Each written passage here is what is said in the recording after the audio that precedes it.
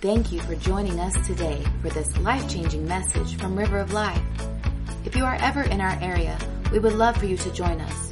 For more information, visit us at rolcrawfordville.com. That's rolcrawfordville.com. Or download our app in the App Store under ROL Crawfordville. Now, let's join Derricke Gray as he teaches from the Word of God. Tonight we're going to wrap up our short study on the Bible, and the first week we covered the first week of the study we covered how we got our English Bible, and then the next 2 weeks of the study we covered why you can trust your Bible, and tonight we're going to get to the final part of this study, which is what I really wanted to talk about, and I know which many of you are looking forward to, is we're going to talk about translations of the Bible, and I'm going to answer that question for you right there. What is the best English Bible translation for you? And I'll answer it at the very end to make you stick around. So let's go back real quickly and remind ourselves. The very first English Bible was in 1382. By a guy by the name of John Wycliffe. He did not know Greek or Hebrew, so he translated it from the only Bible he had at that time, which was in Latin. So it was a translation of a translation. The first Bible, English Bible we ever had that was a translation from the original Greek and Hebrew was the Tyndale Bible in 1525 by a guy by the name of William Tyndale. Now, unfortunately, he's a smart guy.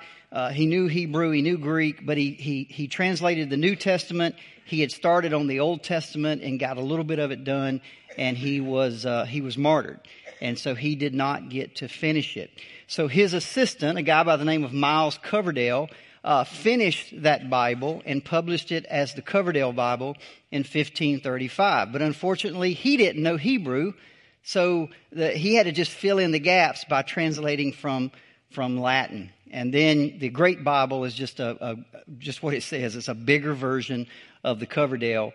And we finally get to 1560, and we get to something called the Geneva Bible. And the reason it's called the Geneva Bible is because Queen Mary was the Queen of England at the time. She was a Catholic, and she ran all the Puritans and all the Protestants out of England, and they went to Geneva, Switzerland. And there they decided to create a translation of the Bible called the Geneva Bible. Now, we talked about this a little bit, but I've got something I want to get to here. This Bible was unbelievable. It really was a groundbreaking Bible. Let me give you a few of the first. It was the first translation done by a committee and not a single person. It was the first to fully use for every book from Genesis to Revelation. It fully used the original Hebrew and Greek for its translation. It was the first Bible to use italics to show words not in the text. You know, in English, sometimes your Bible will put in words like thee and it just to make it read. And they'll put them in italics to show you that we've put them in there. The Geneva Bible was the first to do that. It was the first Bible to include chapters and verses in 1560. It wasn't the first Bible to use notes, but it was the first Bible to do cross-referencing. So if you've got a Bible today and it has a note and says, go see this verse and go see that verse, the Geneva Bible did that in 1560. It essentially was the first English study Bible. I actually got a picture of it there. And you can see the verses. And over on the left, you can see, on the bottom, you can see some of the notes. And you can actually see the cross-referencing. I mean, that's amazing. You know, things we buy study Bibles today. And that they were already doing that back in 1560. And people loved it.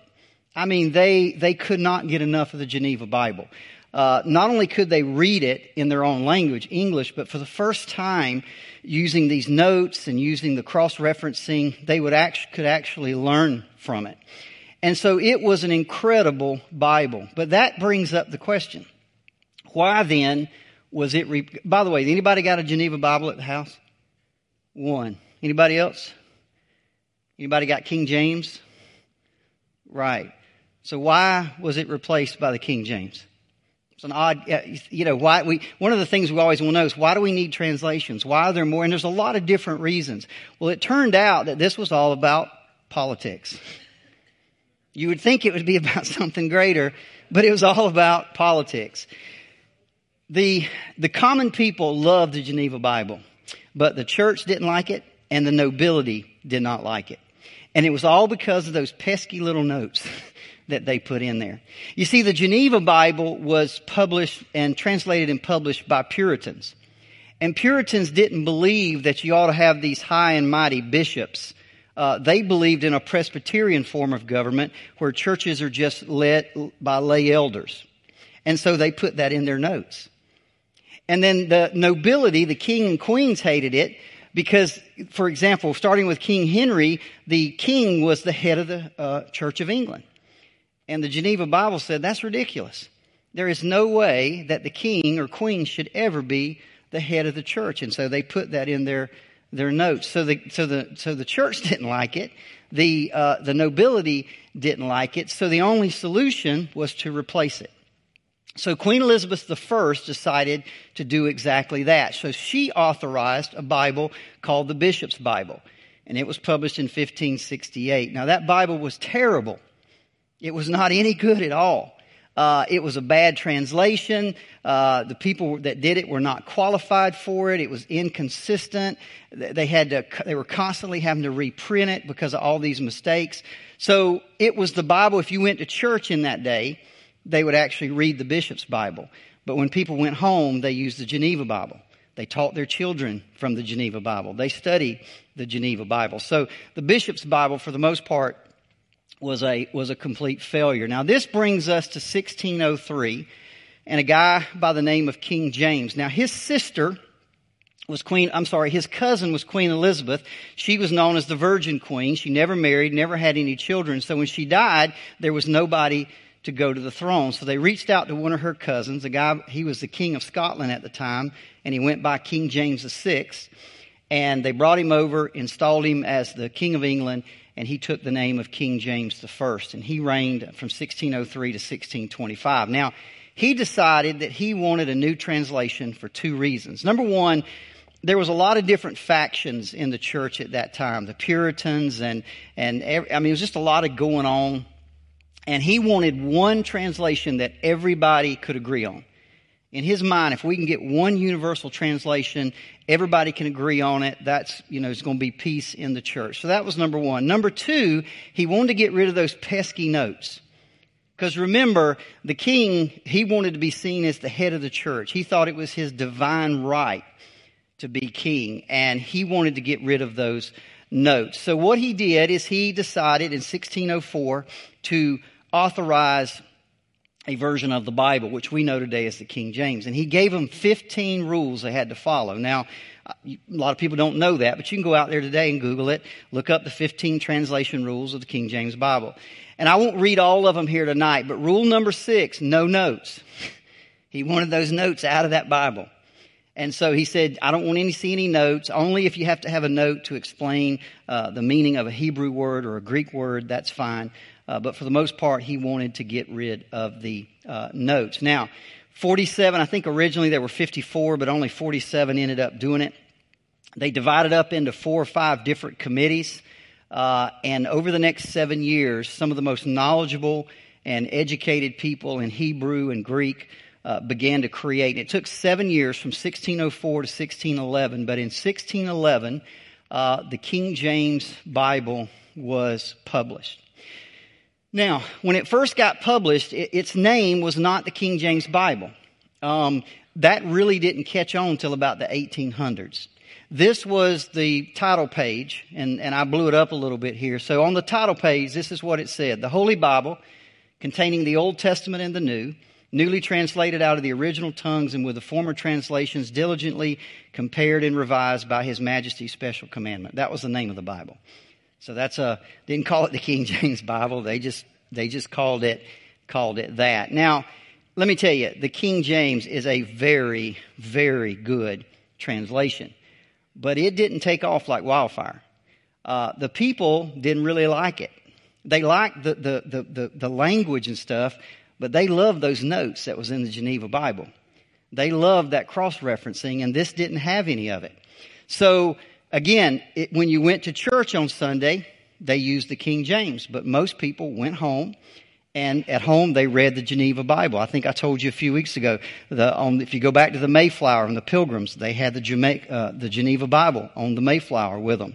Shakespeare used the Geneva Bible. It was the common Bible that most everybody used. So you could tell very quickly over the next 5 years that the King James Bible just wasn't taking root. People weren't using it like he wanted them to do. So he's the king. So he does what kings do. He just banned the Geneva Bible. He said, okay, anybody that prints a Bible anymore, you print my Bible. No other Bible. So starting about 1616, nobody could print Geneva Bibles anymore. And so they just eventually kind of disappeared from the picture. And the King James became the de facto Bible of the English church. Now, I wish I could literally stand here all night and talk about the King James Bible. There are so many stories and so many interesting facts involved in the translation of that Bible. One interesting thing, remember the printing press was, I think, invented somewhere in the 1400s. So you're probably only 150 years, they did, and I don't know how those old printing presses worked, but basically you had to set your blocks of letters and things, and then you press down.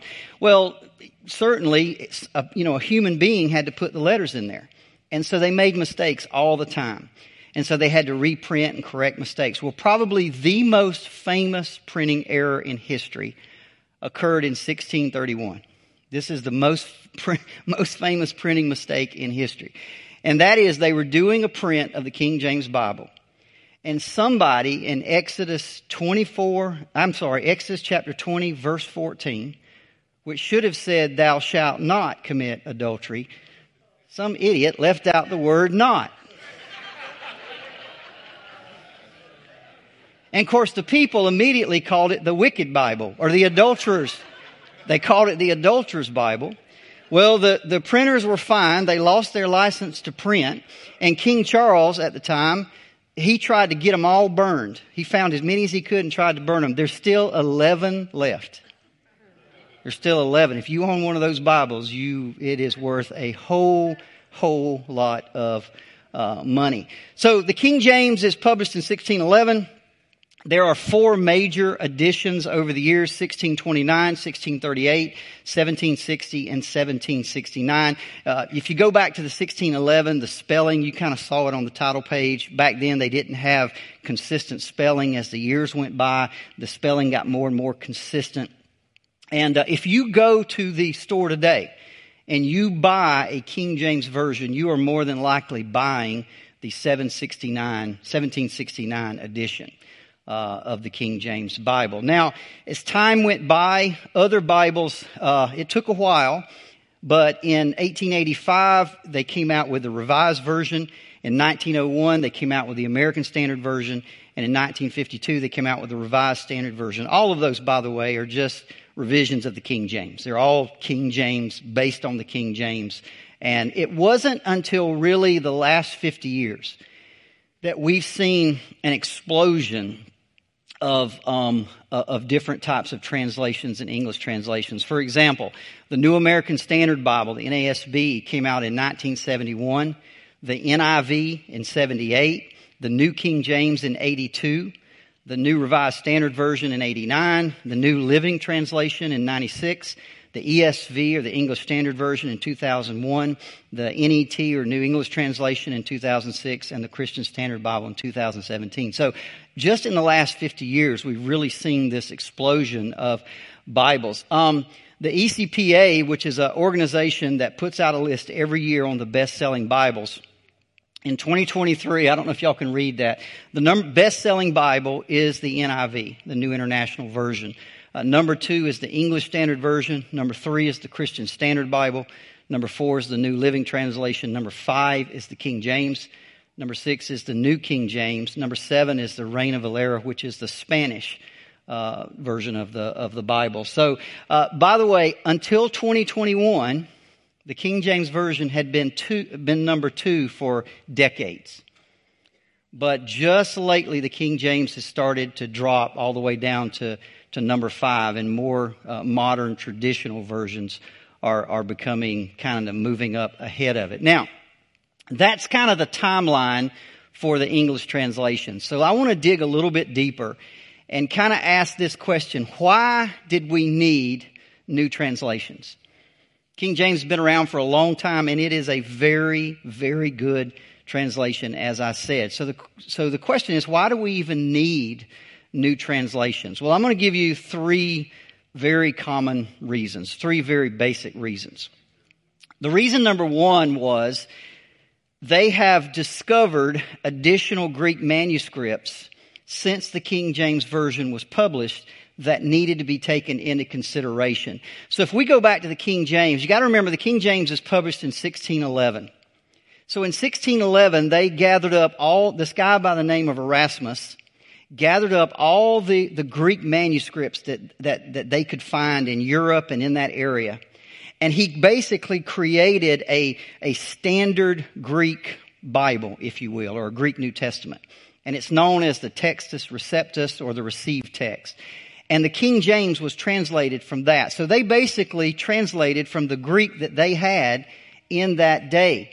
But as time went by, and the 1600s went by, and 17, 18, 1900s, more and more and more manuscripts were discovered. So most of the newer modern translations base themselves, for example, the NASB, the NIV, the New Living Translation, the ESV, they take into consideration not only the Greek text that the King James translators have, but they've also taken in all the additional copies of the transcripts or of the manuscripts that have been found over the last 400 years. So they got a lot more information. So that's one reason we needed new translation. Another reason we needed a new translation is because there were words in the King James that are no longer being used in the English language. So I thought I'd give you a few examples. Exodus 9:3, if you read the King James, it says this: "Behold, the hand of the Lord is upon thy cattle, which is in the field. There shall be a very grievous murrain." M-U-R-R-A-I-N. If you're like me, anybody got any idea of what murrain is? Nobody uses that anymore. In fact, the NLT translated as a deadly plague. But if you were reading the King James, you would have no idea what that means. I'll give you another one. Jeremiah 10:22. "Behold, the noise of the bruit is come, and a great commotion out of the north country to make the cities of Judah desolate and a den of dragons." The King James translates bruit as report, and dragons, of course, as something different. Now by the way, that word is a very, very difficult Hebrew word.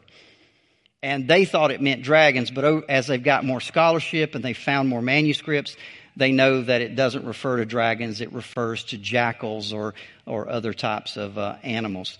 How about 1 Kings 14:3? "And take with thee 10 loaves and cracknels and a cruse of honey." Cracknels are like little hard biscuits or cakes. But again, we don't use that word today. Same thing with a cruse. A cruse is a jar. So these are just words that have gone out of date. They're not used anymore. And so the newer translations correct them. Luke 17:9, "Does he thank that servant because he did the things that were commanded him? I trow not." Anybody thrown out a trowel lately? He's just saying, "I think not." So again, it's just an idea of a word that we don't use anymore. Matthew 2:16, "Then Herod, when he saw that he was mocked of the wise men, was exceeding wroth." Well, wroth, of course, just means enraged or very angry. So again, these new translations take all this into account. Now, by the way, I don't really think this is that big of a deal. Somebody might say, well, there's these words in there that nobody understands. Yeah, but if you don't understand a word, what do? You go look it up, right? There's no misunderstanding. If I ran across moraine or if I ran across cracknel, the first thing I'm going to do is go to Google and I'm going to look it up and say, oh, well, that means plague or that means cake or whatever the case may be. I don't think that's that big of a deal. This next one is a little bit bigger deal to me. And that is, not only are there words in the King James that no longer exist, there are words in the King James whose meaning has changed. And that is a little bit trickier. See, this is a bigger problem because you might read a verse and you may think, oh, I understand that verse, when you really don't understand it because the word means something different than it did back then. Let me give you some examples. Joshua 7:1. It says, the children of Israel committed a trespass in the accursed thing. Now, if you go read that, what they're actually doing is they're handling the things of the tabernacle, things that have been devoted to God or set apart for God. But it almost sounds like they're handling idols or they're handling things. Are you with me? But accursed in that day didn't mean what it means today. It meant devoted or set apart. So if you're not careful, you could misunderstand that. Let me give you a couple more. Psalms 88:13. The psalmist says, but unto thee have I cried, O Lord, and in the morning shall my prayer prevent thee. Now today, prevent means stop somebody from doing something. Well, that would be confusing. My prayer prevents God. But see, in that day, prevent just means to go before somebody. Go in front of them. My prayer comes before you, is what it's saying. 2 Thessalonians 2:7. Only he who now letteth will let. Well, the word letteth today, to let somebody do something, means to allow. But in that day, it actually meant to restrain. So it's almost an exact opposite meaning of what it was in 1611. Philippians 4:6. Be careful for nothing. Is that telling me I shouldn't be careful? Well, of course not. The word careful back then means be anxious. Don't be anxious for anything. Don't worry. So again, it's just this idea of these words changing meaning. 1 Peter 2:12 says, have your conversation honest among the Gentiles in the King James Version. Well, today a conversation means the words of your mouth. But in that day, it meant your whole conduct. So again, it's a different meaning. 1 Peter 4:5, who shall give account to him that is ready to judge the quick and the dead.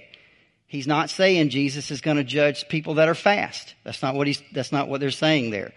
In that day, quick meant alive or living. So again, these are just words that have changed over time. So those are three very obvious reasons that we needed additional English translations to take into account all the Greek manuscript discoveries, to replace King James words that are no longer used, and also to replace King James words that might have a different meaning.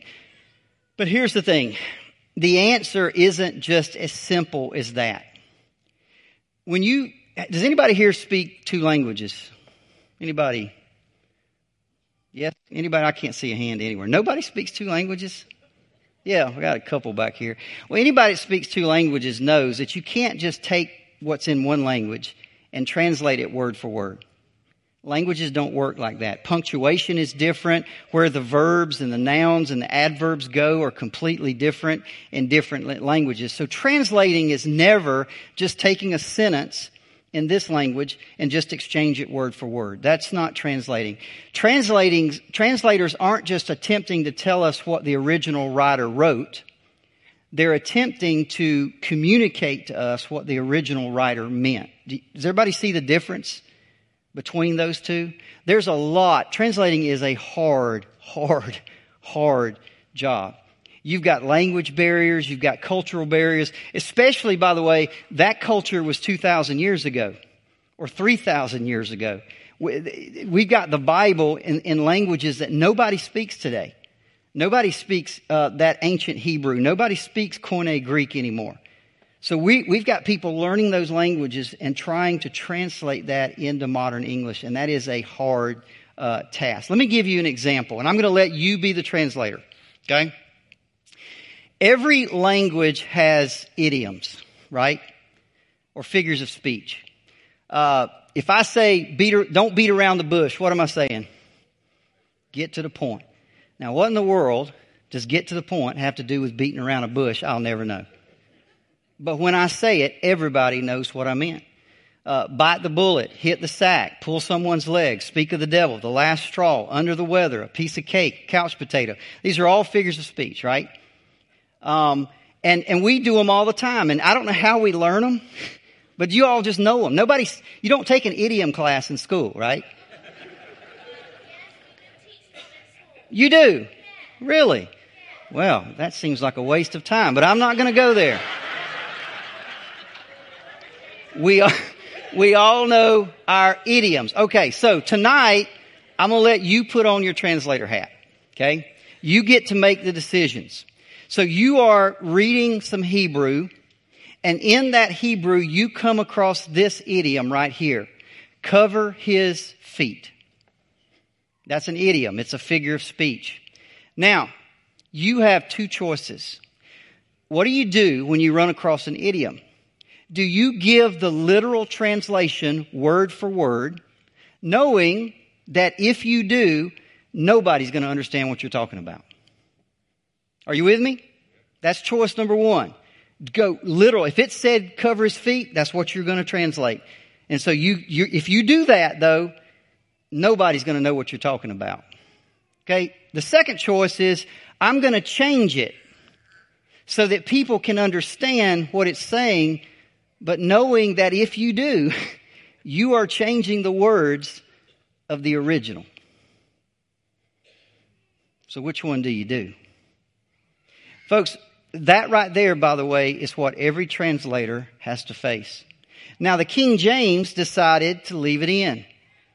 1 Samuel 24:4, and he came to the sheepcotes by the way, where was a cave, and Saul went in to cover his feet, and David and his men remained in the sides of the cave. Now, if you read that, you're like, okay, what did was his feet cold? What was going on there, right? But the King James translators decided to leave it exactly as it was in the Hebrew, word for word. The ESV said, no, we're going to change it so you know what we're saying. And it says Saul went in to relieve himself.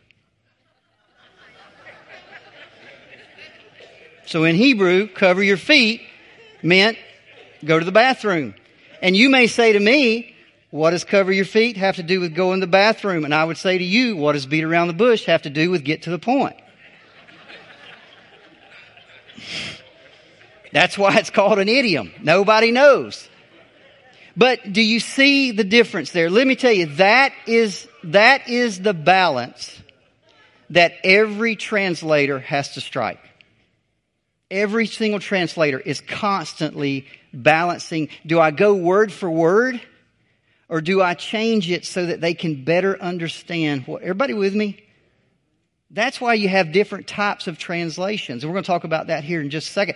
But on the left is called word for word. That's called formal. Some translations are very formal. On the other end is called functional, or sometimes it's called thought for thought. But it's all about readability. So if you lean more one way, it's word for word. If you lean more the other way, it's readability. Translations that prioritize the original words. In other words, they try to stay as close to the original words as they possibly can. These are known as formal translations. But when you do a formal translation, you have to sacrifice readability and understanding to some extent. Everybody with me? If you go the other way and you prioritize readability, in other words, you want your users to understand what the author meant, these are known as functional translation or thought for thought translations. And when you do that, you're going to sacrifice the literal words that were used originally. These are the two things that translators often... Now, by the way, there is not a translation out there that is 100% formal or 100% functional. Neither one. It's always on a line somewhere. So if you look at the far left, that's word for word. And if you look at the far right, that's readability. They're all in there in between. Let me give you an example. You're going to have trouble seeing this. This is Matthew 1:18. This is what's called an interlinear Bible. And what an interlinear Bible does, it gives you the Greek, and then it just translates it word for word. Everybody with me? This word means this word means this word, that's all it does. If you do this, you cannot read it. So let me give you an example. This is, if you read Matthew 1:18, just out of the Greek, word for word, this is what it would say.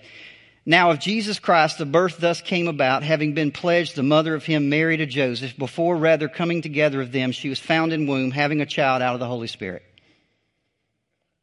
You can't translate from Spanish to English word for word. You can't translate English to Chinese word for word. You cannot translate Hebrew or Greek to English word for word, because the verbs, the nouns, the adverbs, nothing works. Everybody with me? So nobody does that because nobody would buy it. It makes no sense. So every translation has to change it some to make it understandable. So, for example, the NASB, the New American Standard Bible, is probably the most formal translation in the modern English language. That's pretty much a given. If you want in English the closest to word as you can get, you go with the NASB. This is what it says. Now, the birth of Jesus, the Messiah, was as follows. When his mother Mary had been betrothed to Joseph, before they came together, she was found to be pregnant by the Holy Spirit. You see, even that, which is a word-for-word translation, has to change it to make it readable. If you want more readable, you go to the NLT. It says it this way. This is how Jesus the Messiah was born. His mother, Mary, was engaged to be married to Joseph, but before the marriage took place, while she was still a virgin, she became pregnant through the power of the Holy Spirit. So, trust me, you don't want word for word. You need something, and that's what translators do. Now, there is on the far right of that line, and we'll go back to it in a minute, there are what we know as paraphrases. Okay? Now, paraphrases are intended to make the language very, very easy to read. So we're talking about things like the Message by Eugene Peterson, the Living Bible, the Good News Bible, things like, everybody with me? These are called paraphrases. Let me give you the paraphrase of Matthew 1:18. This is from the Message. It says, the birth of Jesus took place like this. His mother Mary was engaged to be married to Joseph. Before they enjoyed their wedding night, Joseph discovered she was pregnant. It was by the Holy Spirit, but he didn't know that. That's a paraphrase. Now, by the way, I have no problem with that. It keeps the meaning of the verse. But that's not always true. You got to be really, really careful when you read a paraphrase. Because a paraphrase, listen to me, is not a Bible. A paraphrase is not a Bible. A paraphrase is not a translation. A paraphrase is some man that sits down and changes the language to make it more readable. Now, they can be helpful, okay? But you got to be very careful. Let me give you an example. This is 1 Corinthians 6, 9 through 10 in the New Living Translation. It says, don't you realize that those who do wrong will not inherit the kingdom of God? Don't fool yourselves. Those who indulge in sexual sin or who worship idols or commit adultery or are male prostitutes or practice homosexuality or are thieves or greedy people or drunkards or abusive or cheat people, none of those will inherit the kingdom of God. Now, the NLT is a translation. And it is the easiest to read translation there is. Okay? I'll point that out again but it is a translation and it stays as true to the original as it can. Now this is the Message Bible. Look at what it says. Same passage. It says, don't you realize this is not the way to live? Unjust people who don't care about God will not be joining in His kingdom. Those who use and abuse each other, use and abuse sex, use and abuse the earth and everything in it, don't qualify as citizens in God's kingdom. Now, did anybody notice what he did? Did you notice what he left out? No mention of homosexuality, no mention of idolatry, no mention of greed, no mention of drunkenness. And you see what he added? Those who abuse the earth. That ain't in there. See, the modern mind might like to hear that, but that ain't in the Bible. It doesn't say that. So you got to be very careful with paraphrases. See, the New Living Translation guards against biases by using a team of some 90 biblical scholars from all different types of denominations, and they all collaborate. And what that does is that keeps anybody from getting in their own political or theological or denominational views. It makes people remain loyal to the original. But when you find, you need very careful, especially when you get paraphrases that are done by one man. Be very careful, because it's just one man. Nobody's holding him accountable for anything. Be very careful when you do that. So what we don't want to do is one man putting the Bible in his own words. So I'm not going to tell you don't read them. I'm just saying don't mistake them for being more than they are. Okay? They're not a Bible, and they're not a translation. So a lot of times what you'll see on the internet is something like this. On the far left is formal, which is word for word. On the far right is functional, which is readability. So you'll see over on the left, you'll see like the NASB, the King James, the New King James, the ESV. And on the right, you'll see like the NIV, the NLT, the Net Bible, things like that. So that can kind of tell you, if you're looking more word for word, you be in this group. If you want more readability, be in this group. Or sometimes you'll see something like this. Word for word, thought for thought, and then over on the far right are paraphrases. So what I'm trying to get across to you guys is not every Bible's the same. Not every Bible has the same purpose. Okay? And I don't know if you know this, but did you know that every single translation has a reading level assigned to it? I didn't know that. Did you know the King James is rated at a 12th grade reading level? The ESV is a 10th grade. The NIV, 7th or 8th grade. The New King James is 7th. The New Living Translation is 6th. All the way down to the NIRV, which is a New International Reader's Version, a 3rd grade level. So, and by the way, the New International Reader's Version, do you know what its purpose is? Its purpose is to put it into people who are learning English as a second language. Makes a lot of sense, don't it? Somebody comes over from another country, they're trying to learn English. You want to give them a Bible, you give them the most simplest Bible you can, but that's still a Bible. And so that's what the NIRV is. And by the way, you also have to remember that there are cultural differences even between English-speaking countries. I've got a friend that I work with. He lives over in the UK, and you know, I'll say something about supper, and he says something about tea.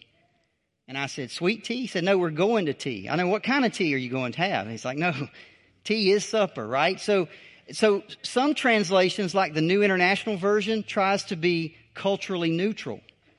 But the New American Standard Version was created for Americans. So again, that comes into play.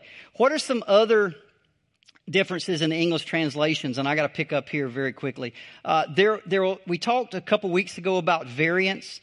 You remember that I said that there's about 25,000 different manuscripts of the New Testament in the original Greek. And actually about 5,000, I think, in the original Greek, and about 20,000 in other languages.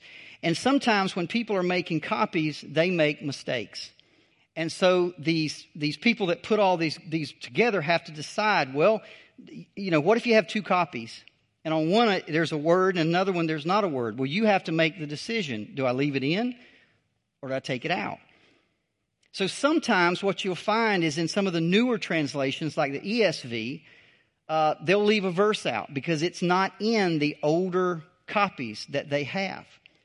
And again, it's a lot of hard decisions for these guys to make. But here's what I want you to know.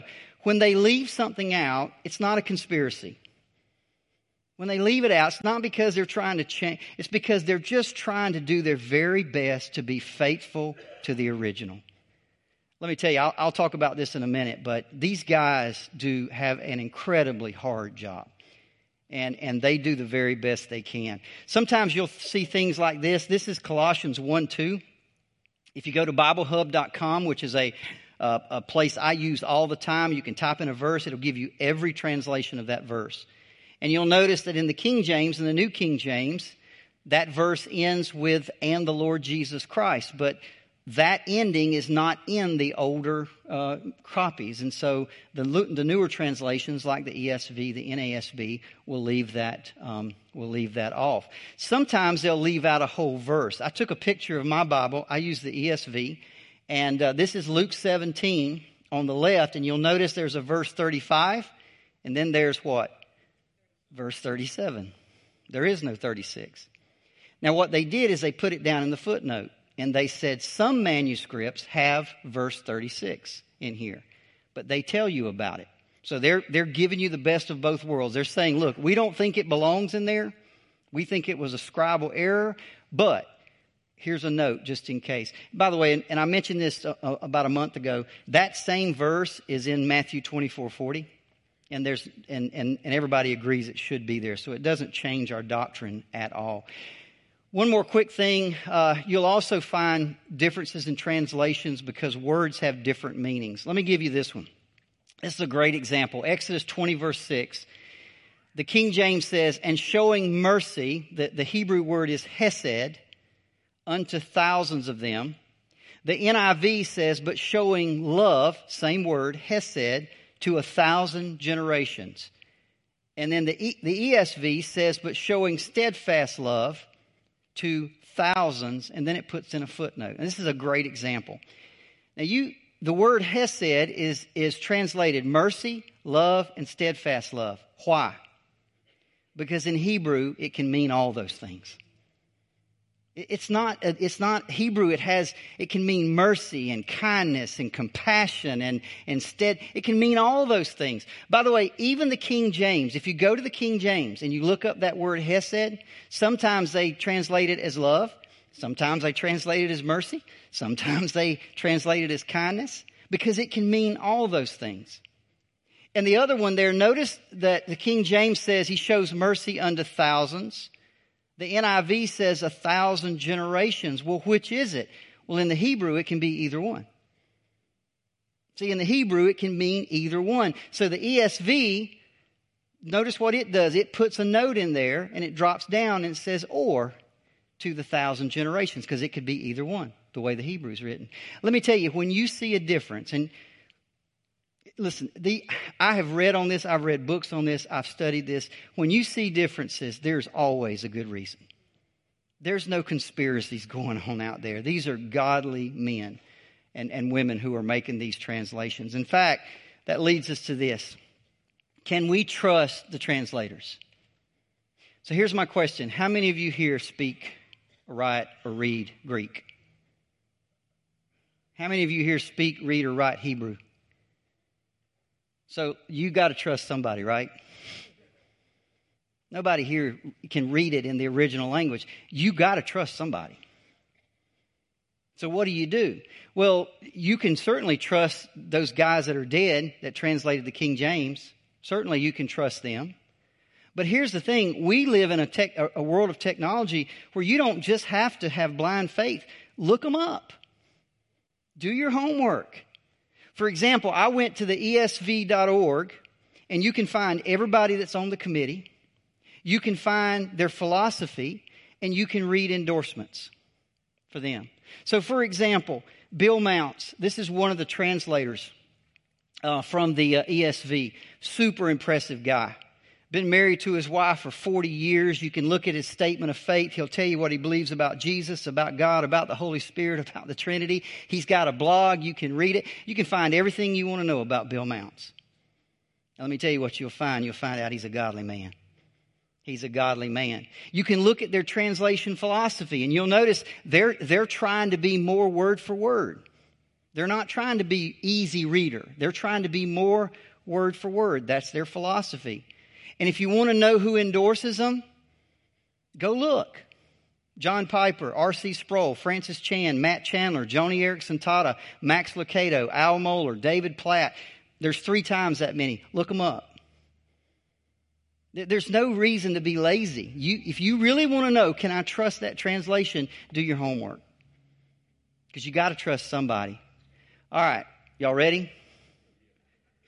Which translation is best? Well, before I answer that question, I got to say this. When you ask which translation is best, you're really asking the wrong question, okay? Because they're not mutually exclusive. Let me give you an example. If I said you got a telescope, you got a microscope, and you got a camera, which of those gives the truest and best perspective? Is that a valid question? No. I mean, if you want to see a star, look at a telescope. You want to see a microscopic amoeba, look through a microscope. You want to take a picture of your grandkids, use a camera. It's the wrong question. Well, but see, none of those eliminate the need for the others. They're all good and they're all useful if they're used in the right context, in the exact same way. Different translations are going to have their strengths and they're going to have their weaknesses. They're not competing with one another. They're trying to complement one another. And the great thing is we live in a day and age where I've heard people say, well, I've got an ESV and I've got an NLT and a King James and all these. I've got all those too. And they're on this thing called a computer. I mean, you don't have to spend any money and you can have every translation right there at your fingertips. It's an incredible, incredible thing. Listen, do you want the tradition and the beauty of the King James? Then by all means, use the King James. Brother Bill is a King James guy. Okay? He's a godly man. Let me just tell you. If you want the beauty and the tradition, then use the King James. It is a great translation. If you want to step away a little bit from the archaic words like these and thous and all of that, but you want to keep the flow and the structure of the original King James, then go to the New King James. Because it keeps the same flow, the same structure. It just changes a few of the words to be more modern. It is a great translation. Do you want to be literal? The most literal modern English that you can find, that's the New American Standard. If you want a little less literal and a little more easy to read, that's the ESV. That's what I like. I'm an ESV guy. But everybody's different. I think Pastor Henry, where did he go? I think he's New King James. I think Chuck, where's Chuck? Chuck, I think mostly does what? New Living? New Living Translation. 4 different people get up here and preach in 4 different versions. Listen, they're all good. There's nothing wrong with any of them. You want something middle of the road between word for word and readability, the NIV, the CSB. Both of those are very good translations. They kind of land right in the middle of the road between word for word. And if you want the easiest to read, you want the New Living Translation. It is by far the easiest to read. Listen, if I was giving a young person a Bible today, a teenager, a middle schooler, somebody, I would give them a New Living Translation. Why? Because I want them to read it. I don't want them to open it up and say, man, I don't understand that, and set it down. I want them to read the Bible. Now, I would hope, by the way, as they get older and they grow and mature, that they would move more away from those and to more of the study Bibles like the ESV and the New King James and other types of Bibles. Are you with me? But starting out, I would give them the New Living Translation. Mark Ward says this. He's a guy on YouTube, by the way. If you're interested in translations and all this stuff, he's got a great channel, got a lot of really good stuff. He said this: English speakers are looking for the wrong thing when we look for the best. Instead, we should be looking for the useful. Which is the most useful for preaching? Which is the most useful for evangelism? For reading through in a year? Which is conducive to close study? How about reading to kids for memorization? I love that. Find the one that fits what you want to do. If you just want to read every day, then get the one that's easiest to read. If you want to study, get a more word for word. You can figure out what you want to do. I know one person, in fact, Mark Ward said this. He doesn't use the King James every day, but he said when he taught his kids the Lord's Prayer, he taught it to them out of the King James. Because it flows and it's so beautiful and easy to... Are you with me? Nothing wrong with that at all. So, with all that said, I knew you were going to make me answer that question. Okay? So here is the answer to this question. You ready? The best English Bible translation for you is...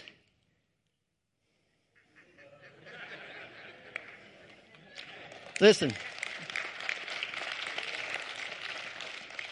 that is true. Read your Bible. Read your Bible. Let me tell you, God, I don't care if it's the King James and that Old English or the NIV or the NLT, God can take the Word of God off of that page and change your life. He does that. It's not the words on the page. It's the power of the Spirit using those words on that page. And what matters more than anything is that you read it.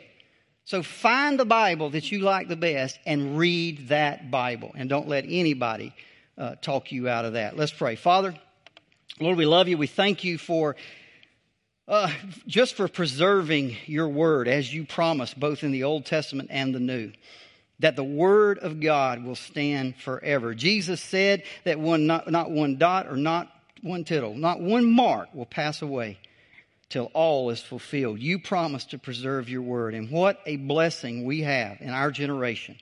Blessed like no other generation before us, to have the Bible at our fingertips in so many translations. We can listen to it. We can have it read to us. We can choose readability or functionality. We got so many choices, God. What an incredible, incredible blessing. God, help us not to waste it. Help us not to waste it. Help us, God, make River of Life a people of the Word. And we ask that in Jesus' name. Amen. All right. Thank you again for listening to this message from River of Life. If this message has touched you today, or if you need someone to pray with, please contact us at 850-926-1200 or email us at info@rolcrawfordville.com. We also want to encourage you to visit us this Sunday morning at 10:30 a.m. in Crawfordville. Please visit us online at rolcrawfordville.com for more information and directions.